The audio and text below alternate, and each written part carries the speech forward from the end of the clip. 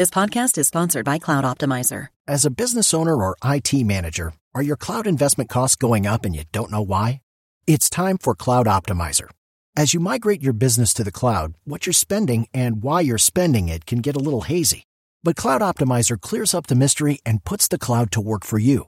Cloud Optimizer starts by analyzing usage patterns, right-sizing resources, leveraging discounts you may not be aware of, implementing automation, and much more. And by reducing unnecessary expenses and maximizing performance, Cloud Optimizer guarantees you a savings of 5 times what you spend for their service. As you utilize cloud-based services more and more, you don't have to lose sight or control of your spend. You can stay agile, streamline your costs, and optimize your performance, plus save significant money with Cloud Optimizer. Make the cloud work for you with Cloud Optimizer. Get a free assessment and find out how much you can save by going to cloudoptimizer.com. Go to cloudoptimizer.com for your free assessment. That's cloudoptimizer.com. Telling us to stop complaining because we're literally just a fly on a rhino's ass. That was a direct quote from... Welcome to Game Dev Advice, the Game Developers Podcast, your place for resources and in-depth conversations with other game development professionals. I'm your host, John J.P. Podlasic. I've worked at 10 different game companies, starting back in 1989 with the TurboGrafx 16. Over the decades, I've developed games like Mortal Kombat, Avengers Initiative, Beavis and Butthead, and numerous others. I now work for a startup called Level X. But this podcast isn't about me. It's about you and the game development community. So if you have questions or ideas, give a call, 224-484-7733, or go to the GameDevAdvice.com website. I have a great show for you today, so let's kick things off with episode 001.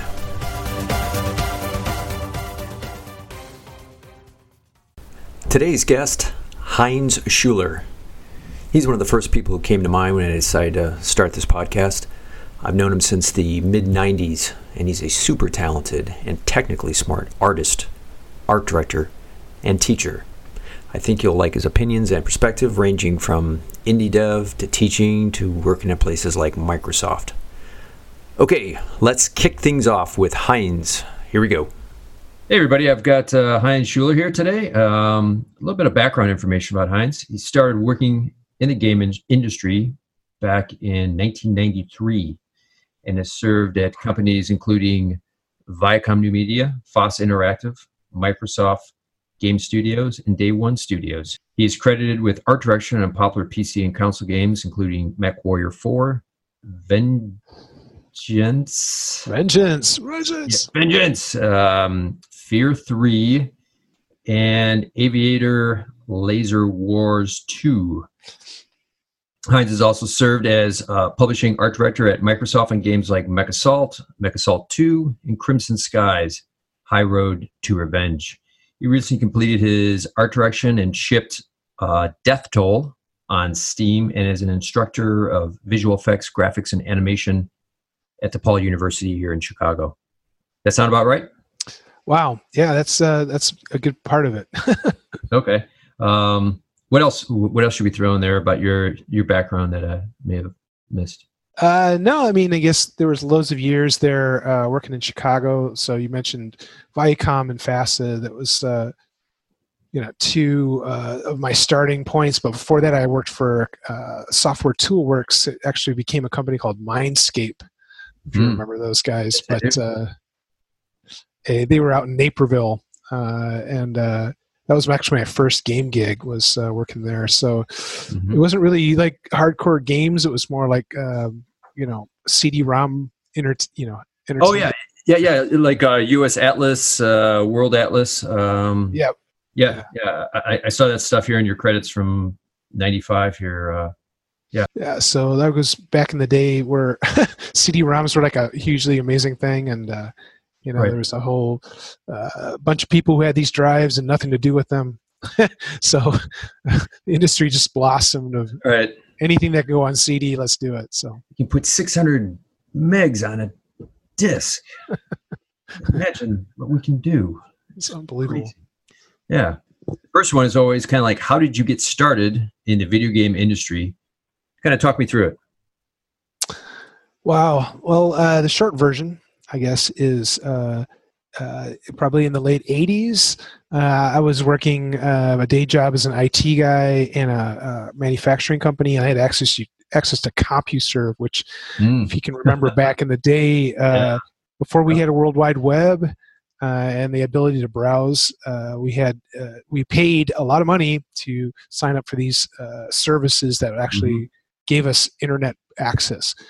Because before then you had to know people at a university or something crazy to get online. So CompuServe was this amazingly ridiculously overpriced service, but it was the first major commercial portal that also offered user groups. So long story short, again, I found the ray tracing forums, and up to that point I'd been doing a lot of photography, and it kind of blew my mind that we could type scripts that would turn into images in a computer once you hit rendering. So that was kind of the genesis of it. And then you can fast forward to about a year later, I had been making spaceships and all kinds of renderings and putting them online on AOL on their graphics forums. And I got some of that stuff got seen by Software Toolworks, and they called me up one day and just said, "Hey, would you like to come down and talk about doing some graphics for different game and CD-ROM products they were doing?" So I was a freelancer, and I just showed up. I had my computer in the car and my 386, and they brought me in and said, start making some graphics. So 2D, 3D graphics, whatever it took, because everything back then was sort of pre-rendered and kind of displayed on screen. So that's kind of how I started out. And my true love, though, was games. So I was totally into games like X-Wing and MechWarrior 2 back then, and I was determined to figure out how to get into that industry. So luckily in Chicago, we had a couple of different companies doing cool game stuff, and one of them was FASA. And just basically worked hard to get noticed by a couple companies, and that's how I ended up at Viacom. One day I walked in there, we guys had an open house, and yes, I remember the open house. We came in and interviewed, and everyone was super cool, and this whole building had been dolled up, and it looked like the set of Zoom, from PBS. It was all super bright colors, and everyone had little studios and little glass cases and stuff. It was basketball court and all kinds of perks, right? And I was like, oh man, this is just so awesome. I would be just so into working in a place like this. Is so not like a factory. Right. Somehow that worked out, and I ended up getting an artist job there, and that was my first real game job. So after that, it was just kind of holding on for the ride, because back then, you didn't know anybody who worked in the games business, let alone most people didn't even realize there was a games business for computers, and some people had heard of PlayStation, Atari, whatever, but it was so off the grid compared to how it is now. So I felt like I'd broken into the secret little tiny world of art and development, and just kind of crazy. So right. Yeah, it was a different time back then for sure. And there was all kinds of crazy games in development. And, I think the big deal too is if you weren't doing console on CD-ROMs and stuff, the cost of goods were so low that it was, companies were used to paying high costs for cartridges and things. But if you go in CD-ROM and you self-publish, you didn't have to go through a formal QA, which then meant everyone had to patch things after you installed it. But then it was just, a box and disk inside, and it was, all that space on that disk, and you could do all this stuff. So it was kind of the Wild West, to a certain degree. And Club Dead, and there was a Snow Crash game in development one time at Viacom New Media, and of course all of our Beavis and Butthead stuff we did, both PC and console. It was kind of crazy. What was also amazing to me there was that, at least in the early days, like they would just fly us to New York for like meetings, right?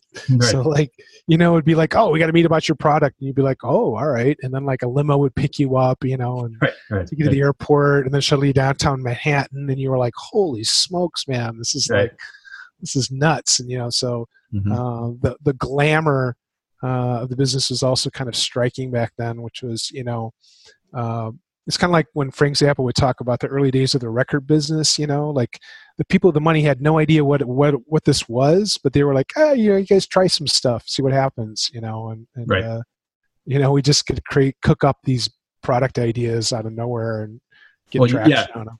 Your interactive pet dinosaur, right? I mean, that was kind of like all crazy tech demo that with a game with a dinosaur that was, how would you even describe that game?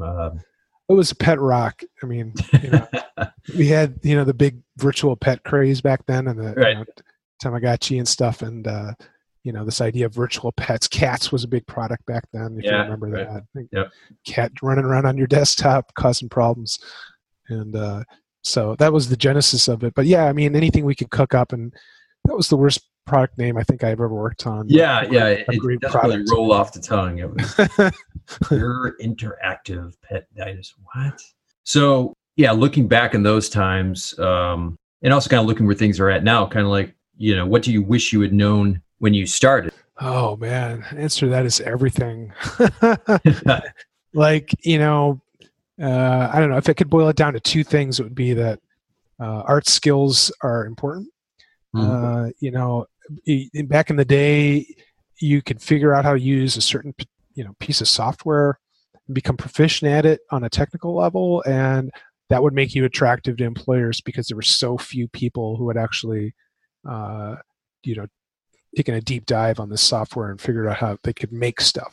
But design is a huge thing, visual design, and I kind of went into that whole scenario as like really technically proficient, but visually still relying on gut instinct and just sort of like, trying to make calls on what looked good or what doesn't look good. And that can carry you up to a point, but you're way out of your depth in terms of like design until you take the time to study the visual fundamentals, line and shape, tone, color theory, all that stuff, let alone have time to refine that, iterate that to a point where you can efficiently translate ideas to a page utilizing those principles. So I had a lot of catch up to do early on and spent a long time just going back to art school for that stuff.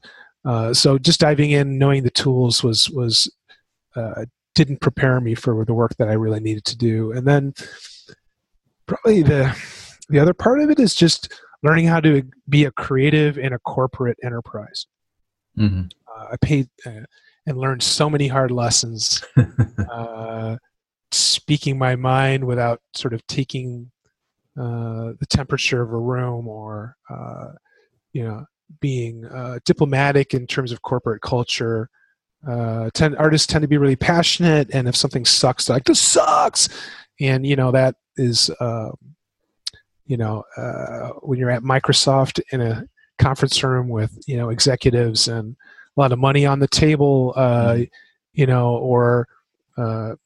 essentially trying to get your ideas sold or move your ideas forward, you really have to understand the chess game that is, working within a corporate team environment with people who are not necessarily creatives and more like executives, and understanding how to, achieve your goals and achieve your career goals and move yourself forward and not sabotage yourself by, going all in, on one minor battle, whereas the war is much larger. So that's a really short explanation of many years that I spent sabotaging my review score by getting angry at people who I didn't think were on board with, our best interests as a team and what have you. So that one took a while to figure out too. Vicom is a great example. We all worked on a product there that went to Gold Master, and there was a management change at Viacom Corporate, and they just shelved the product. I think Trivia Quizmo was the name of that. And I remember that. Yeah. I just like that just like knocked me out. Like I just couldn't even fathom the thinking behind something like that, right, right. In put all that work into investments and people's time and energy, and then just saying, nope, we're not going to do that. So, I'm early on in my career, I was pretty famous for writing beautifully sarcastic, highly volatile emails in response to events like that really did not help me ever. Never really. Yeah. Didn't rocket my career forward. So a little bit more mentoring I wish I'd had on existing in that kind of a world would have been useful. Yeah, and it depends where you're at, but Viacom and Microsoft, those are very big corporate entities, and a lot of people outside of gaming and don't quite understand the passion or understand sometimes, to be honest, what they're even talking about. So yeah, when you're kind of young and shooting from the hip, I can see it being frustrating and turning into problems. I said things I shouldn't have said while at Viacom too. And I was called the angry young man by Paul Meyer, I think, at the time. But yeah, there was just so many challenges and things we knew could go better and we should do different. But still proud of some of the stuff we did with Beavis stuff and things like that. But yeah, so what about like advice you would give someone looking to get their first job? Fast forward 2018, this world we're in now. Wow. Well, these days, I think, we're looking at a very competitive job market. What I usually tell my students is, again, if you boil it down to two things, one is focus on the work, make games and make games again and make more games. Mm-hmm. We live in a wonderful era where any of us can download Unity or Unreal and crack open the docs and start making stuff and not worry about a staff of programmers just getting your stuff into the engine. It's all in your purview now. You can do it yourself. So, totally. Or find friends or network with friends and make games together, but build a strong portfolio. A degree is important. It shows you have discipline and the ability to grasp more complex concepts and topics, but it's all about your work. So make a lot of things, make more things, and then make a lot of games, because at the end of the day, you're going to be competing with people who have been in the industry for a while for the same jobs, and that's the reality of it. And it's all about your work. That said, the other side of that coin is network relentlessly. Build relationships early on. Don't wait till you're about to graduate to start going to indie games meetings and stuff and start to introduce, get that ball rolling. It's really easy and somewhat artist nature to sort of cocoon in a shell and just focus on your work and just hope that is going to sell everything for you or open doors for you. But people want to work with good artists, but they want to work with people who they like to work with. And so your personality does not come through text or social media. It comes through interactions one-on-one with people. And so I tell students like IGDA, Indie City Games, Bit Bash, all this great Chicago culture that we have around game development. Jump in that stuff early and often, and meet people. Don't go crazy about selling yourself, but build a community of people that because so many of the jobs come through networking and through direct relationships, that it just radically increases your opportunities.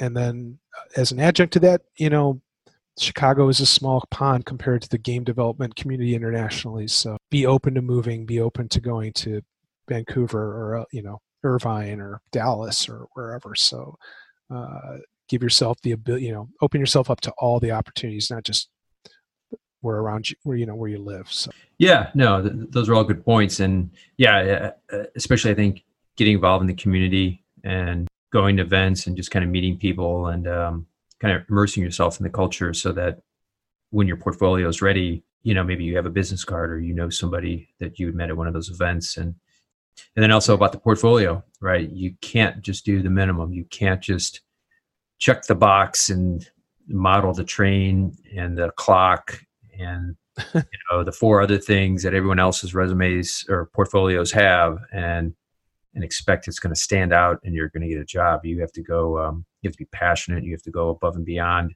what is asked for you, you at school, so that you can stand out when people are looking at your work and be different and have shown that you have the fortitude to work, extra hard and do extra stuff so that your portfolio is stronger. Yeah, I mean, it's all about your energy, right? I mean, people want to see what is your energy, what is your, your thought, creative thought. It's not one thing to be a scribe, so we can all model replicas of things. Right, right. We can all animate a copy of things that have been done, but ultimately you're an artist. So find what is the thing you're going to express to the world, and how do you use your craft and your knowledge to express that? And that's what I think a lot of people want to see who are in the creative hiring is end of it is, what can this person bring to my team? And if it's just, like you said, the minimum, or, a series of results from classes they took, this is the lowest form of energy you can project out into the world. Like, right. There's got to be something that drives you visually. You must love something and use your craft to show people that thing. It could be space, it could be history, it could be, realism in the modern era, it could be whatever it is. I just saw a great portfolio of a student, an artist who does food. Like they just model like amazing replicas of sushi and stuff. And I'm like, whatever it is, like find your thing, right, and right. show it to people. Yeah, and also I think stay on top of trends with software, right? There's the standards, the Mayas and stuff like that, and then there's and I can't even speak anywhere near as well as you can to it, but Houdini and Marmoset and things that are kind of like up and coming that they may not be teaching at school yet, because they have to have budgets and reviews and all those kind of things, but learn those things so that you're on the cutting edge, and stuff that may be for a job description, say bonus, and you can say, yeah, I know those things, and then that just kicks you that much higher up in the pool when they're looking at resumes and reels. You want to talk a little bit about your current role? You have multiple current roles, right? Between teaching and developing your games. So kind of, yeah. So I have two kind of things I work on. One is, besides teaching, I'm sort of work on very small to medium-sized indie game projects. And it's about 7 years ago when I left the big corporate world of game development and kind of forged out on my own. I had a good friend in Seattle named Tom Stone, who I worked with back in the days of FASA early on.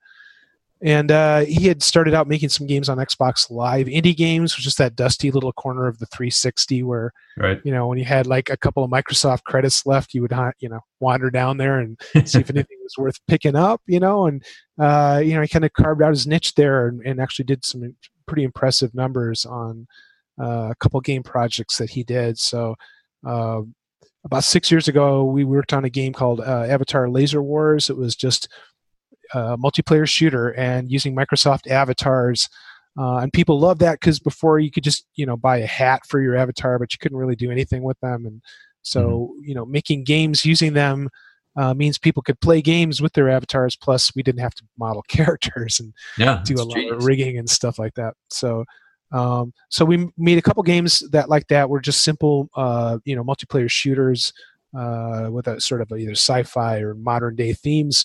And then we kind of moved on to onto Steam.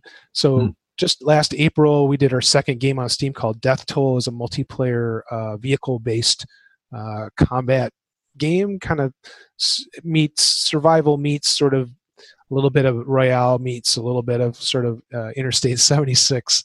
Oh yeah, I remember that. Yeah, or Battlefield, games where you can jump into multiple vehicles and stuff. So that came out in April, and since then, that was a 2-year project. It was really hard, and a lot of crazy amount of time and effort went to that. So taking a little time off, get my head centered again, and I've started developing a new project that I'm working on in Unity right now. That hopefully will be my next game project, but we'll have to see. But besides that, just focusing on teaching. So I work as an instructor at DePaul in the animation department. I'm kind of the only game art and full-time game art instructor there right now. So that keeps me pretty busy. About good number of students in the game art program there. So Mm-hmm. Teaching is a great thing for me because it forces me to learn. It forces me to understand things much better than I had to do the job in the game industry. So it's one thing to do a job. It's one thing to be able to teach people how to do that job. So so there was a lot of learning for me involved in that, but I really enjoy it a lot. And like you say, the tools and the technologies move very quickly. So universities tend to lag behind a little bit on that. So, we teach Maya, and I just got Substance in there last year, and Unity, and that whole ecosystem of stuff. But it's really up to students to understand that there's other tools out there and other new technologies. And like you said, trying to keep track of those, grab demos when they can, bring themselves up to speed, look at artists who are doing work with those tools and understand it better. And that's a hard thing. It's overwhelming for a lot of students between the visual art aspect of it and the technology aspect of it to sort of keep that voracious energy of like, oh, here's something new. I master it right now. So, but the people who do tend to stand out a little bit more. Yeah, no. And DePaul's got a great program over there, at least in terms of we've hired numerous people at our studio, and you've got Ed Keenan and Alan Turner and other people are former colleagues of mine. And they've got a solid program. And in terms of the software, it's just think about like when we started, you couldn't download engines, and there's just so many things at your fingertips now that people have. Lowers that barrier of entry to nothing, right? It's just having a computer and YouTube, right? I mean, I talk to my art director a lot, and he always talks about YouTube and how he stays on top of latest trends and what's going on with tools and stuff, because there's so much great content on YouTube besides cat videos and all that other stuff that people watch. But it's about carving that time and not always playing games, because you have to learn your craft and learn your skills. Absolutely. The only constant is change. So yeah, for sure. What are you doing to kind of learn and improve? Well, the funny thing about, like I mentioned about teaching, is that, when you work in the game industry, especially for a long time, you may be becoming proficient at one thing. So you become very narrow and deep in one skill set, right? Or a couple of skill sets where like you just have that mastery of that. But the funny thing about teaching is you have to have a very broad and fairly deep knowledge of everything. And that was an eye-opener. Like 5 or 6 years ago when I kind of started doing this, I felt like, oh man, I got to go back to school. I got to relearn everything, and invested a lot of time in just getting up to speed again on the art pipeline, normal baking, all that stuff, to the point where I felt like I was proficient again. And then I have to break all that down in a way that I can explain it to students visually and everything in a way that someone who's never even heard of this stuff can kind of wrap their head around it. And so it really forced me to go deep on things. The first one was Maya. I'd been using Max my whole career, and school was teaching Maya. So I finally had to force myself through that conversion. That was, I mean, just to interrupt, but that was those were holy wars back in the time, right? I mean, it was kind of like, Max, Maya, you suck. Yeah. I mean, people were very, very passionate about it at one point, but now it's all Autodesk, right? So I mean, it's all it's Borg, yeah. It was also silly, looking back on it. It was just like, no hammer and screwdriver. Like that was essentially the argument. And both of them are competent. Both can do amazing things and can get amazing results from either package. It's really just about workflow and what works better for you as an artist. So just getting into Maya and getting up to speed, I finally realized, like, hey, you know what? This is just feels better to me than the package I spent 20 years with. So, I love it now, even though I hate it for its certain quirks and the problems that it has, but like any software package like that. But it was just about hitting that stuff hard again and being able to say, okay, now polygon modeling, UV application, and unwrapping and unfolding, materials creation and shaders. I had to basically go back to school deep on each one of those subjects, rendering and renders and Mental Ray and now Arnold and all that stuff, because film students are rendering offline and game students are rendering in real time, and I had to basically be able to teach both of those pipelines well. So that was a big thing for me. Substance Tools, when those came out a couple of years ago, going deep on Substance Designer and Painter, really getting my head around those, being able to teach those. The great thing about all of this process is that I was working on games and I could immediately apply this stuff to the art I was doing on the games that I was working on. And that stuff would feed back to the teaching. I'd go through, I got to model this vehicle. I'm going to go through all the high-res to low-res workflow and baking and all the lighting stuff. And I come out of that going, geez, I learned about 3 dozen lessons from this that I can immediately go to my class and say, hey, look, always watch out for this. Make sure you get this right. Understand that you bake in one package, render in another. There's going to be disparities. All this stuff that I knew of but hadn't lived through in the way that a production artist or a staff, like a line artist, would have to do. So that was huge for me. And then last year, what was it?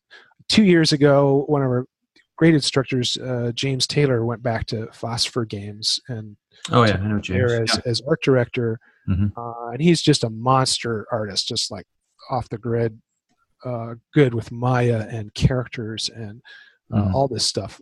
So last minute, I got called in to sub in and teach his 3D modeling studio class, which is advanced modeling, and then visual concept for games, which is all about concept art. And so there was another thing where I had to go deep and immerse myself over entire month and a half of Christmas to be prepared to teach those classes in the winter and in the spring. So then I went back and was figuring out hard surface modeling workflow and doing the subdivision modeling in a way that we could do really clean bakes from high-res subdivided models to game res low poly models, and then all the Substance Painter workflow of that and all of the game model workflow of that, so I could teach that class was incredibly useful to me. I just transformed my ability to get better looking assets into the games that I was working on. So so it's a great synergy between teaching and making games, is that if you got to teach it, you really got to know it, and if you really know it, you reap the benefits from your work. So okay, quick question break. What are your thoughts so far? Do you have a topic idea, a question to ask, or a guest suggestion? Let me know at 224-484-7733 or on the GameDevAdvice.com website. Yeah, and that's what they say too, is the only way to really know something is to explain it to somebody else, right? So you can kind of think you know it, but until you can then actually break it down and show somebody how to do something, you don't really know it. And that's the best way to know something. And no, I think it's great you have that passion and you work in the projects that you can then show in class and kind of, walk them through what you learned, and that kind of, synergy of, using a stupid word, but yeah, just that ability to, learn stuff and then be able to show it in a way that makes sense and that's current, and you're not pulling out some old files on a USB drive and showing these things how to do it. You're actually making games and showing them practically in real time as you're doing it. Yeah, trust me, when you explain something to someone and they don't get it, it. You fail. Yeah, right. It's they're like, wait, no, this just I don't know, man. And you're like, oh, yeah, I could have done this so much better. So enough times through that loop, it comes a lot more, naturally too. So yeah, no, and that's great. You do that outside of work, and so here's one I always like to ask: kind of, what is a funny or odd story from working in the game industry? I'm sure you have a lot, and you put any thought into this? Got any ideas? Anything you want to share? I can think of a couple things maybe. My first job ever at Software Toolworks, the first day I showed up, like I said, I was working as a independent contractor on site, so I had to bring my own equipment in. So, I was all excited about this job. I brought in my nice like 386 and was it DX or SX? It was the DX. You had to have the map coprocessor. Yeah, right. The SX was for wimps. You got to have the DX. So I was really like psyched, and I had a nice, high-end NEC multi-sync monitor, yep. and I was like going to be super professional. I was going in there kick ass, and I had made friends with a couple of the programmers that were there, and as I started working there, we started doing things like modding Doom and modding Hexen and all these games to create our own levels and stuff, and then play multiplayer after work, and that whole culture of I was in a groove and I was loving the job. And then one day I came in, I was working, and I didn't realize it, but these guys had added a program into my boot file, and then what it would do is it would slowly saturate my monitor to like pure magenta, but it would take like an hour to do that. Right, it was a super slow change. So there was like a TSR that I put into my autoexec.bat file. Yeah. And so I'd be working, and I'd be like what the hell is going on? Stupid AC monitor. Something's wrong. I'm like hitting the monitor on the side, and like, this is $1,000 monitor. Like, this is terrible. So, right. Maybe it's my graphics card. I know. So I'd reboot, and everything's fine again. I'm like, go back to start working. And then over time, again, it would just become purple, and I'd just be like, I was starting to like freak out because it's like, this is an important job, and I need to be professional, all this stuff. So, fast forward, I'm on the phone, with like NVIDIA, or whoever, right. And, talking about this problem. And meanwhile, these guys are like losing it, like just rolling around. Hey, shut up. I'm trying to make a call here. So finally, after a couple hours, they fessed up on that. But that made me very cautious about securing my system. Right. And probably another one I can just remember was just the crazy culture clash that happened. So FASA Interactive was a company in Chicago. They had worked on not only the BattleTech centers doing the pods, the BattleTech. Yeah, George Gomez. Yeah. Yep, all the pod stuff. But we were making PC games there too. And so when I got hired to work on, they were still doing MechWarrior 3 at the time before that got taken over by Microprose. So long story short is one day we walked into the cafeteria, and there was a bunch of people in suits gathered around, and we had been shopping different publishers, so we'd been doing demos for different publishers over the last couple of weeks, and they were like, we've been talking to Microsoft, and they really like us, and they would really like to continue the development of MechWarrior. They're really behind it, but they want to continue the development in Redmond, Washington. It took us like a second to go. Was ist los? So we're in Chicago now. And it turned out they wanted to buy the company, relocate everybody out there. So fast forward after all the interviews and everybody accepted, and we all went out there. Mm-hmm. They put us up in like a section of Red West, which is a really nice corporate building in downtown Microsoft there in Redmond. And we were like very like alien to the Seattle culture. So, West Coast is really super like gelled, and everything's really kind of like mellow, and no one gets upset. Everything's like super cool. Right. And, we were like Chicago, like raging over like stupid stuff, and like making a lot of noise all the time, and like freaking people out who were nearby our offices because it was so loud and like crazy all the time. And occasionally there would be like, walls, holes in walls, from overzealous, testing of animation stuff. So. Everybody's kind of afraid of us, and they're gangsters. They're from Chicago, and they're angry. They must have Gatling guns. Stay away from them, man. Go get some coffee. Yeah, it was culture shock completely, and we were all like, "What is wrong with these people? Nobody has passion out here." Like, we sit in meetings, everyone's like, "Yeah, it sounds good," and like no one's like excited.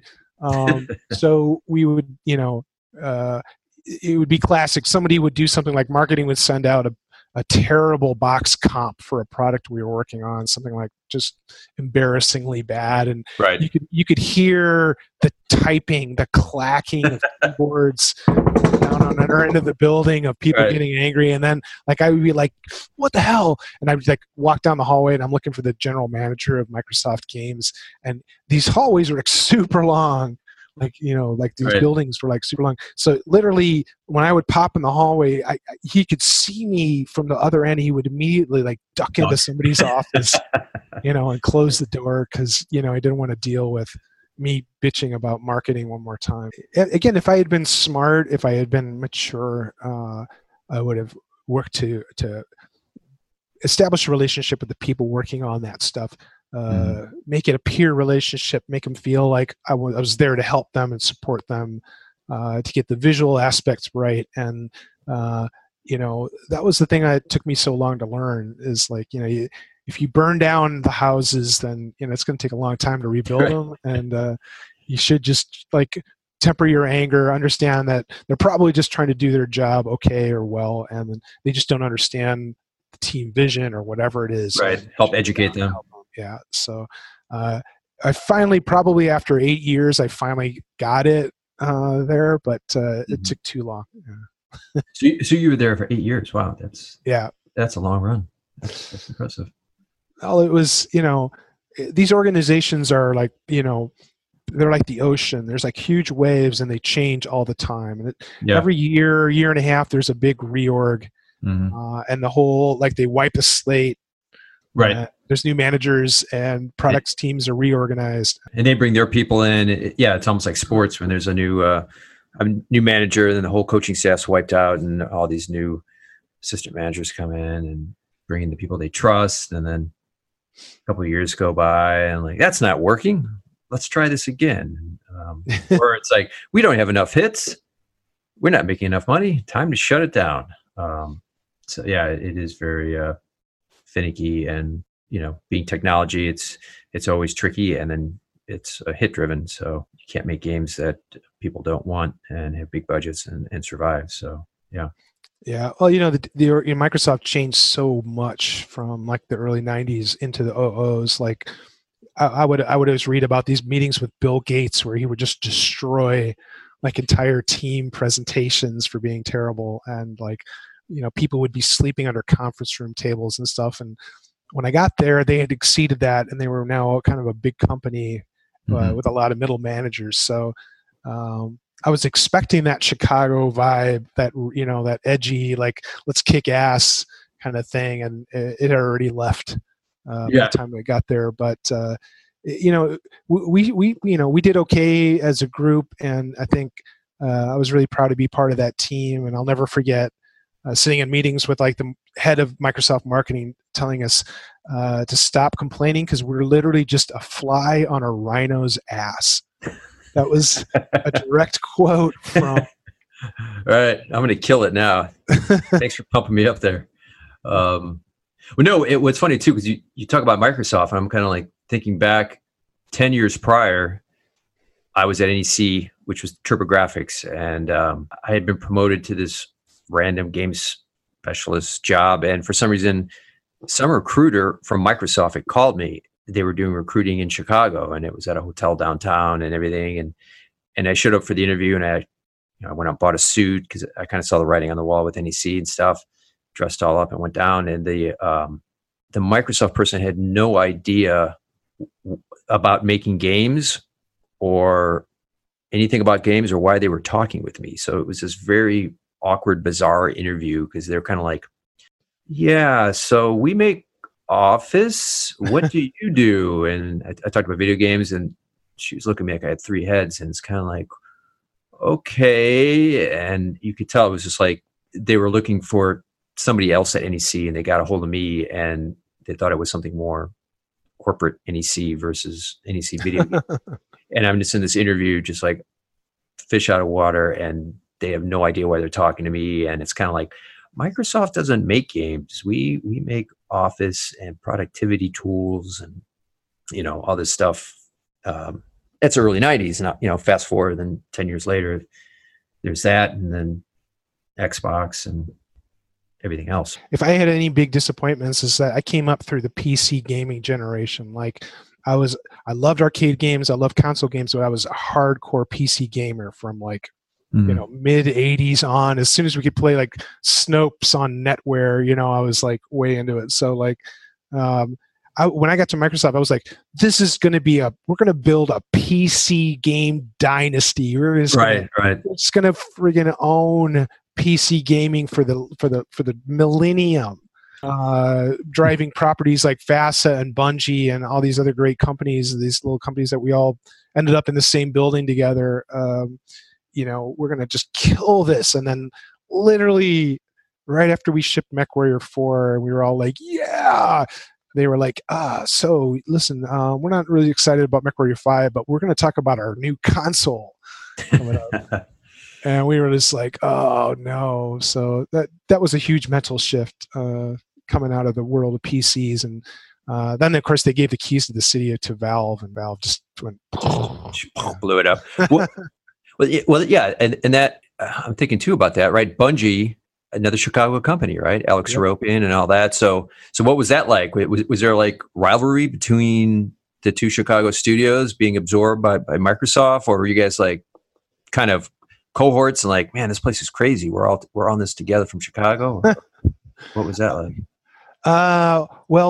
We got out there about a year before they did, so we were kind of like the guinea pigs of this lab experiment that we were doing. Because you got to understand, Microsoft Games when we got there was like this little, like they were doing like Julia Child's Cooking and like some sports like an NFL Fever stuff, and so when we got out there, their idea was we're gonna homogenize. We're all just gonna be one big game organization, and FASA, you guys will be part of it, but you'll be making your stuff, but we'll all just be this sort of flat thing. And that was a bad approach because we lost kind of our identity as a studio because we were sort of just dissolved into this corporation. So Bungie saw this stuff. They were smart. When they cut their deal, they got out there and said, no, we're our own studio. We're separate from all this Microsoft stuff. So we want our own space. We want our own key cards. We want, like, this is our own bubble. Right. Yeah.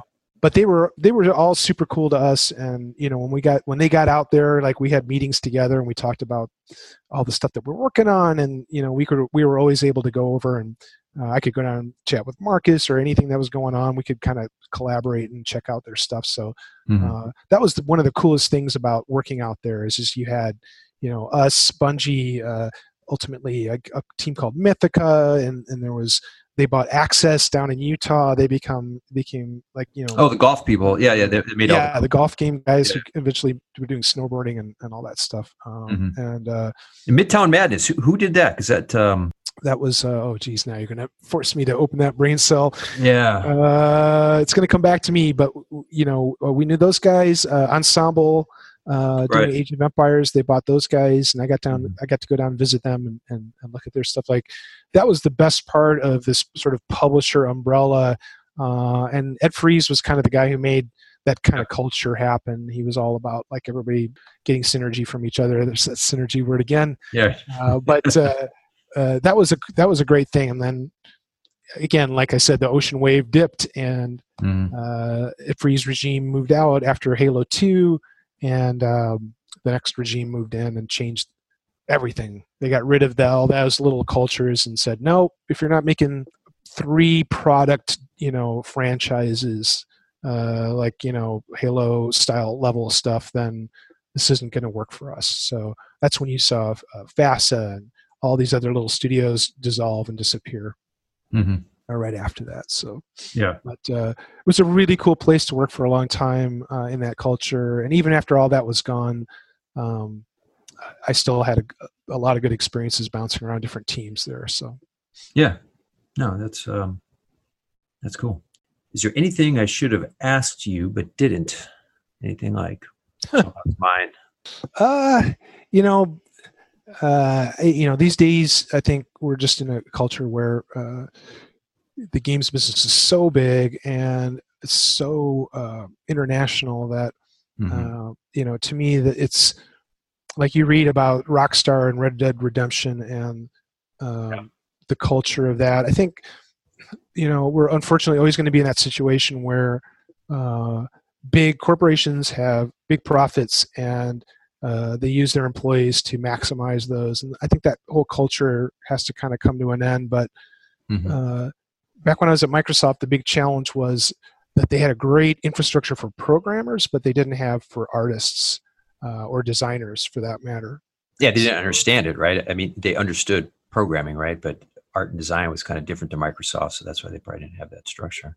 Yeah, it was just there were ladders for programmers, and it was very clear you could take a management track or an individual contributor track, and you could ascend these levels and achieve these, pay grades and these benefits and all these other things. So, one of the weird things about art directors is they do a lot of infrastructure work, and that stuff never shows up anywhere on your portfolio or resume or anything like that. Yeah, and you're involved in a lot of meetings, and there's more management and things like that, which also don't show up on a portfolio. Yeah. So the part of my work there at Microsoft that it took on over a couple of years was trying to help establish that level of infrastructure for artists at a company like Microsoft. And I was mentored by a guy named Douglas Herring, who's a great artist, and he was the art director at the games studio when I got out there.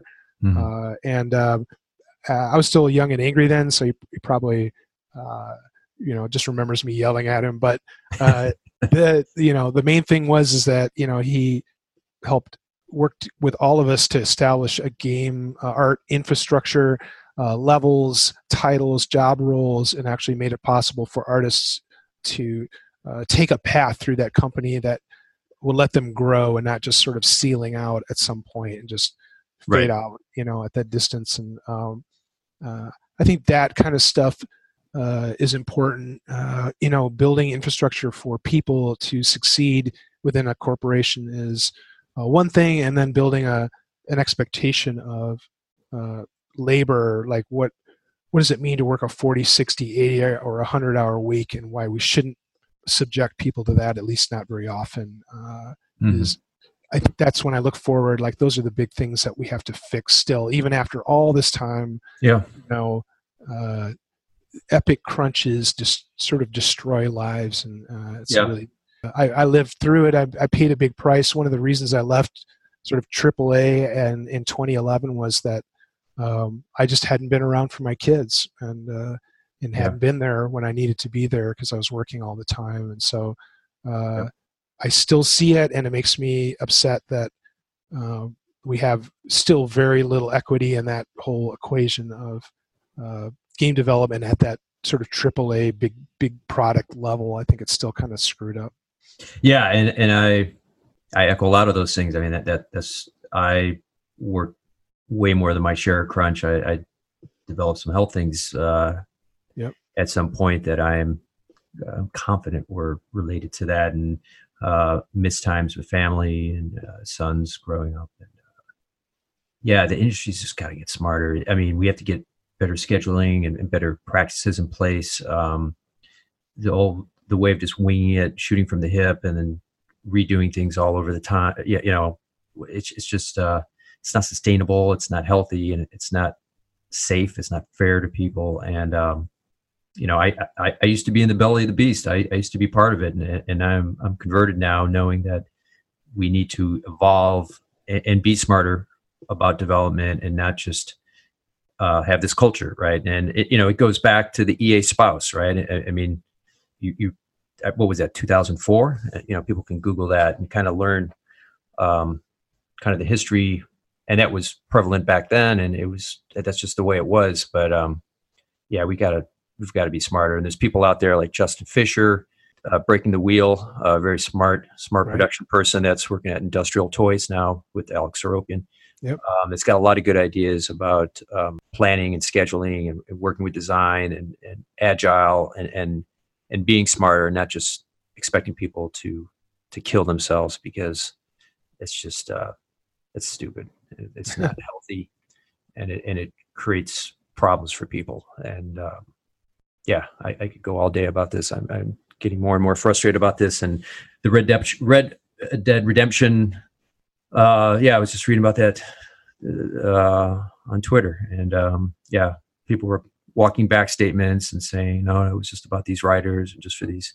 But you know damn well that there are plenty of people that crunched a hell of a lot there. I'm willing to bet. We just have to evolve as an industry and be smarter, and treat people better, and plan better, and just not expect that all the time out of people. It's just crazy.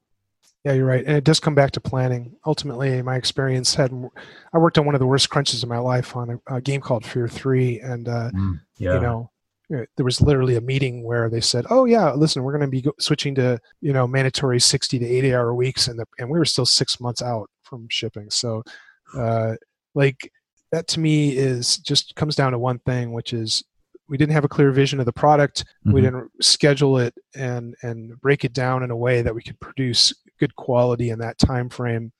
But ultimately, it always goes back to the game dev team that has to essentially absorb that and has to pay the price for the lack of that management. And you know, it's one of the worst jobs ever is being a middle manager in those type of organizations, because you get it from both ends, man. You know, you literally sit in meetings where management is telling you, no, you got to tell your people to come in Saturday and Sunday this weekend again. And you'll be like, I literally can't do that. You know, this is a terrible thing. And then you try to temper it and say, okay, you go back and you tell your team like, okay, this is the result of this meeting is you got to come in this weekend. And they look at you like, you asshole, like, did you tell them like not to do that? So, like, I'll be there with you. And they're like, yeah, great. I'm still here, asshole. Right. So it's the worst, because, you know, that layer, your, you know, soul is decaying, and at the line layer, the people who have to sit there and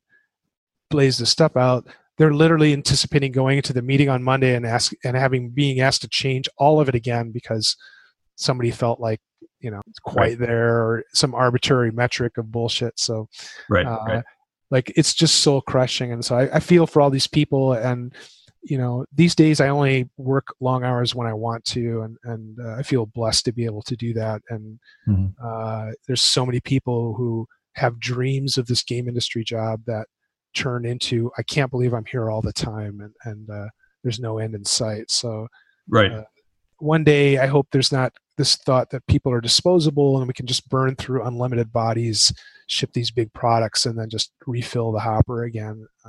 Or it's it also happens too, which is, hey, we shipped it, great, here's your pink slip. You know, it's like, what the fuck? You know, it's like you go through all that, and now it's like your reward is we can't make payroll, see you later. You know, right? Or there it is, now let's get on the next project. You know, take the weekend off, and now we're going to start crunching again for all the, you know, DLC that we have to plan out that isn't done yet, or for that DLC it's coming 6 months from now, but you still got to crunch now for it because it's got to be queued up so we can get our marketing around it. Blah blah blah blah blah. Yeah, it's crazy, and just the layoffs, right? Telltale. What I heard there is just, you know, with their no warning and 30 minutes to get out of the building, and basically treating you like you're a criminal almost. So, you know, like you screwed up, and no severance, 9 days health care, and living in one of the most expensive cities in the world. I mean, what the fuck? Yeah.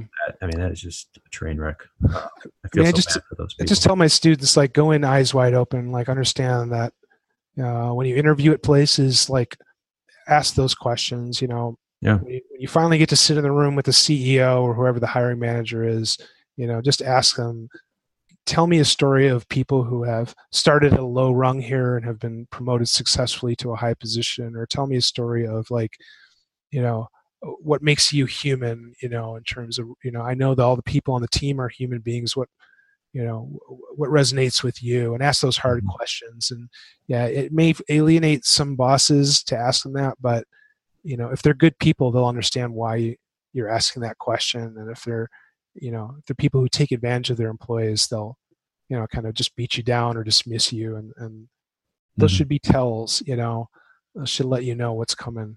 If you walk around and you see futons and air mattresses all over the place, it's probably a bad sign. Yeah. Or you just see people who look sad, you know? Yeah. just like their Just soul, look like zombies. that 1,000-yard stare. Yeah, because man, when you get in that crunch, you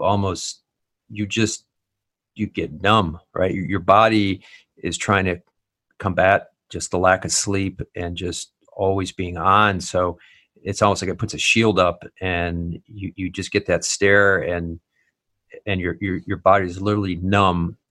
Just going through the process, and got to come from the top for sure. Yeah, exactly. Yeah. Well, cool. Like, where can people find you online? Like, website, Twitter, Steam, ArtStation. Sure. Well, my handle is Caustic Photon. So if you look at Caustic Photon on Twitter or Instagram, I have some stuff up there. And ArtStation, same thing. You can search my name or Caustic Photon. It should show up. I got, last couple projects. I got some portfolio work up there you can check out. So okay. And then for people in the Midwest, DePaul, you're downtown Chicago, and people can look you up online, I'm sure, through the website, and try and find out, classes for the next semesters. Yeah, I work at DePaul School of Cinematic Arts. That's where their film and media and television and all that stuff is down in the Loop at Wabash and Jackson. Mm-hmm. So they have a big relationship with CineSpace, and so you get to go down there and check out they're filming all those Chicago. Oh, right. Fire. Down there. Oh, you mean like Chicago Fire, Chicago ER, Chicago. Yeah, there's all these like Chicago dramas. I'm like, yeah. It's like a little Chicago factory down there. Yeah. So, and part of that is animation. So we have an amazing staff of what do you think of as traditional animators, as well as 3D and CG animators. And I'm part of that team. But we're all under the umbrella of the College of Computing and Digital Media, which really encompasses film, games, and animation, basically. So, as well as computer science and programming for games and other things. So it's a pretty cool place. Cool. Yeah. Next time you bump into Alan Turner and Ed Keenan, tell them I said hey. I will. I see those guys fairly often, so I'll say hi for you. Well, awesome. This has been great. I think we had some great information here. I think people learned some stuff, and they know how to reach out to you and kind of see what you have going online. And Death Toll's on Steam right now, so they can download it, check it out. Absolutely. Yeah, thanks for chatting with me. Thanks for listening to this episode of Game Dev Advice, the Game Developers Podcast. If you found it interesting or helpful, please leave a 5-star review. I'd really appreciate it. And don't forget to subscribe. I have a lot of great episodes coming out. As always, I want to hear from you, the game development community. So give me a call at 224-484-7733 or reach out on the website, gamedevadvice.com. I want to know your struggles, your questions, and your ideas, since the podcast is really about you, the fellow game developer, and our game development community. Thanks and take care. Oh, and in the future, I'll be interviewing 20 years industry veteran and Ringling College of Art and Design faculty member Martin Murphy, who has lots of career advice, along with James Bond author and designer from the Ultima series, Raymond Benson, who shares how design has changed over the decades. So subscribe now so you don't miss out.